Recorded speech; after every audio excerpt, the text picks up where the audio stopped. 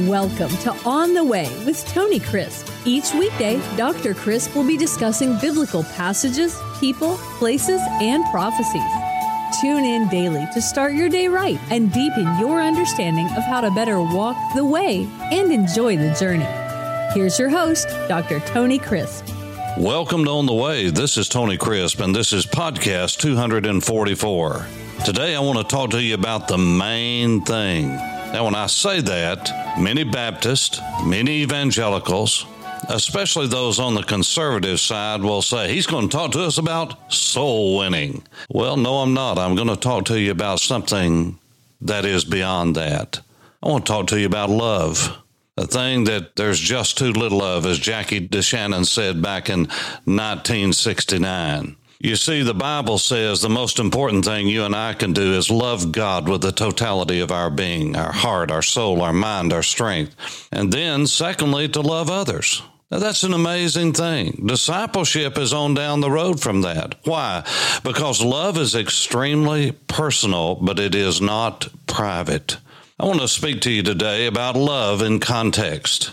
True love, not erao, not erotic kind of love. Not even phileo, not storgeo. I want to talk to you about agapao. Yes, I use the verb form, agapao, because love is more than just a noun, a quality. It is action. It is who you are. It is serving, giving. It is action in every sense of the word. Paul put it in context in 1 Corinthians chapter 13. Now, it's interesting that the Corinthians were doing nothing right. When Paul wrote back to them about questions they were asking, it is incredible that they were doing nothing right.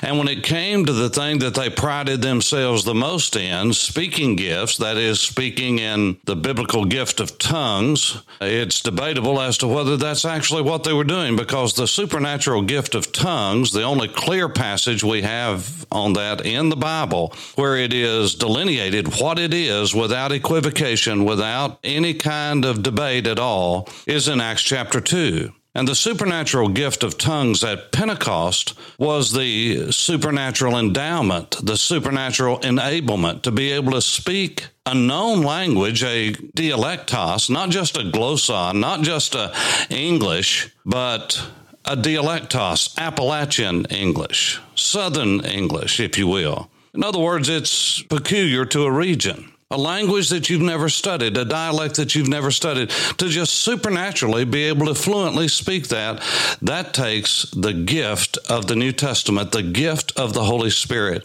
And it was given as a sign for unbelievers. Now, all of this comes right out of the Bible. The disciples on the day of Pentecost were not speaking gibberish except to those whose language they were not speaking to. But there were Parthians, Medes, Elamites. Should I go on? You know the passage in Acts chapter 2.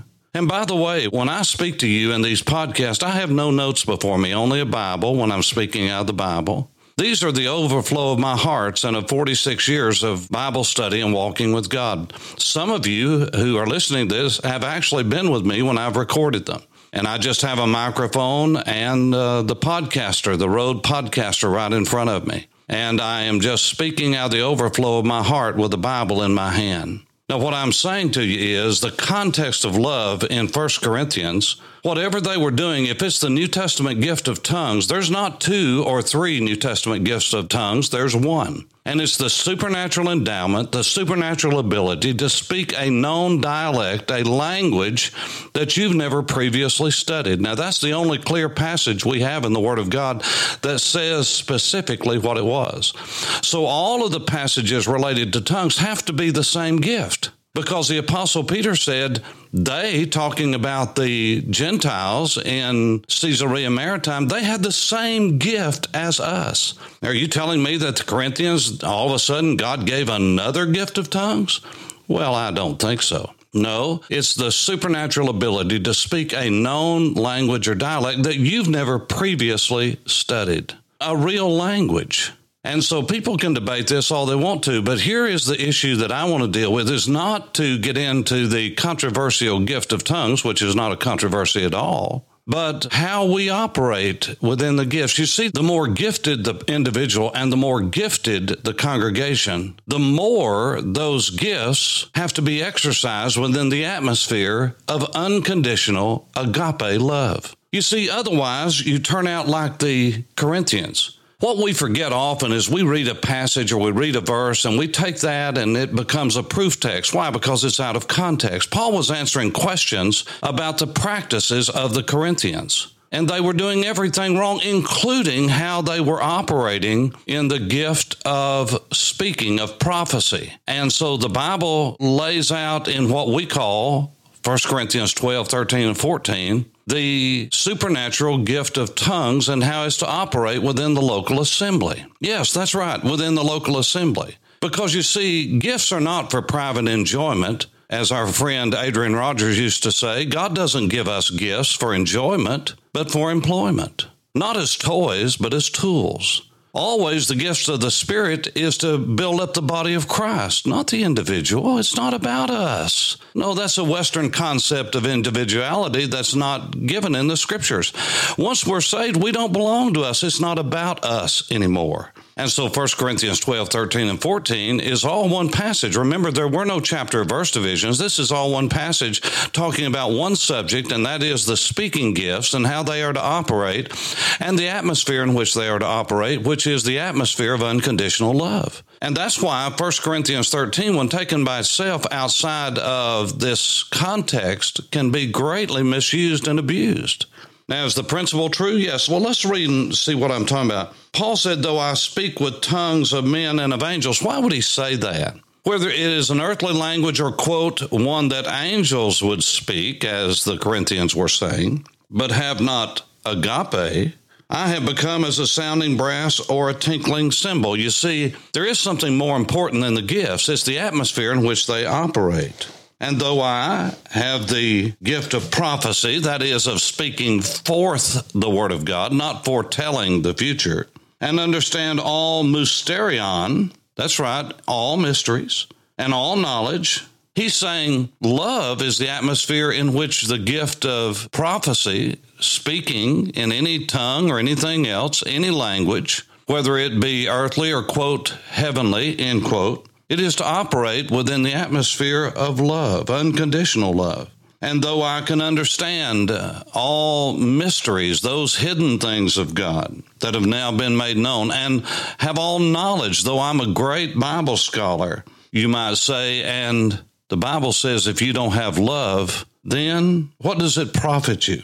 Though I have faith to say I can remove mountains, but I have not love, agape, I am nothing. It amounts to nothing before God. And who are we doing this for? Who are we serving? How are we operating? Well, it's got to be for Him. And though I bestow all my goods to feed the poor, though I'm generous and have a gift of giving and love to give, and though I give my very body to be burned as a martyreo, as a witness, and have not love, it doesn't profit me anything. You see, love is the main thing in the Christian life. I have marveled as I have now traveled across America for these last almost 5 decades and have seen in my own life and in the lives of many of my colleagues such a lack of love for people. Let me just tell you something, brother. Let me tell you something, sister. Whatever and whoever you think you are, whoever I think I am, if we think we can preach the stars down and we can understand all mysteries and we have all of these stories about giving, if our lives are not saturated with love of God and love of our brethren, it profits absolutely nothing. In other words, it's going nowhere. The skies will be brass. Verily, truly, amen, we have our rewards. And I say to men all the time, do you really love people? If you don't love people, then you don't love God. If you don't love God, then get out of the ministry. If you don't love people, if you're getting out there as quickly as you can because you don't want to fellowship with your people, if you think you are so high and mighty that you can't stand down front, listen, I stood beside W.A. Criswell in the altar call, in the invitation, Time after time, Sunday after Sunday, I stood right beside of him. I was one of those counselors that was on staff that was right beside of him. W.A. Criswell, after people would come to him at the end of the service, he would stick around for 15 or 20 minutes. If it was the last service, for sure. If it was between services, he would stay as long as he could. And that was, at that time, the largest Southern Baptist church in the world, but he made time. Listen to me. If you're listening to this and you're a pastor and you can't wait to get away from your people, you need to consider, has God called you to ministry? Has God called you to preach the gospel? And you say you are too important to hang around with the common folks? God help us. We are training CEOs instead of servants. The Bible says the one that'll be the greatest among you will be the servant of all. You can't serve people without loving them. And part of that serving people is talking to them, having fellowship with them. If you're just hanging around with you and your staff, look, you're in a world no different than that inside the Beltway in Washington. You need to get outside of that bubble and begin to deal with real people. Without love, you are nothing. That's what the Bible says. It is the main thing. Why? Because love is patient. Love is kind. It has a long fuse. It's not about the other person envying what someone else has or what kind of ministry they have or what kind of car they drive or house they have or how many numbers they have in their church or the person that you work with every day, what they're doing. It's not about that. It's not about pride and being puffed up. You see, a lot of preachers, and I know that I am one, we can strut sitting down. We don't even have to get up. You see, the fact is, we are going to have to get in line with God's word. We talk about revival in our land. There's not going to be any revival in our land until there's revival in the pulpit, until the men of God fall on our faces before God and begin to love people again. And the only way you can really, truly, supernaturally love people is to see yourself as you are, as broken before God, as unworthy before God.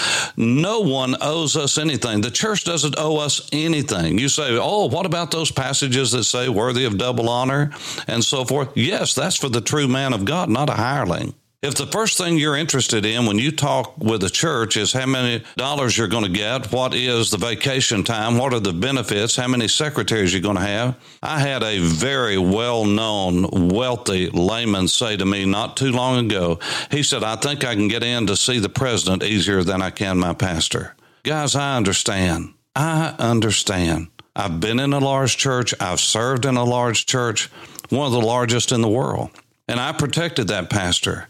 But then when I got into a large church, maybe not as large as yours, but it was large enough.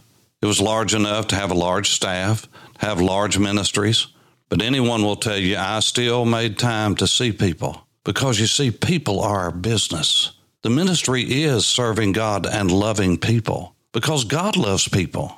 And so the scripture goes on to say that love what it's not and what it is. And as you read through there, you will see it is the epitome of Jesus.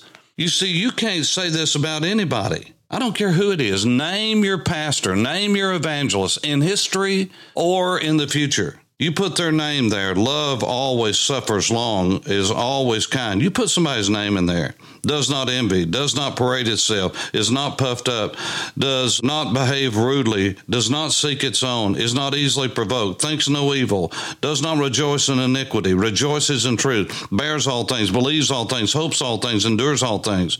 And you put their name and they never fail? No. That's not anyone except our Lord Jesus Christ, who is the absolute perfect one. And if he did not give us his perfection, we would have no hope for eternity with the Father in heaven. You see, he not only forgives us, but he enables us to love people. He gives us his love, his righteousness. And so, friend, we'll talk more about it, but let's get back to the main thing, and we'll see how evangelism really is easy. It's easier.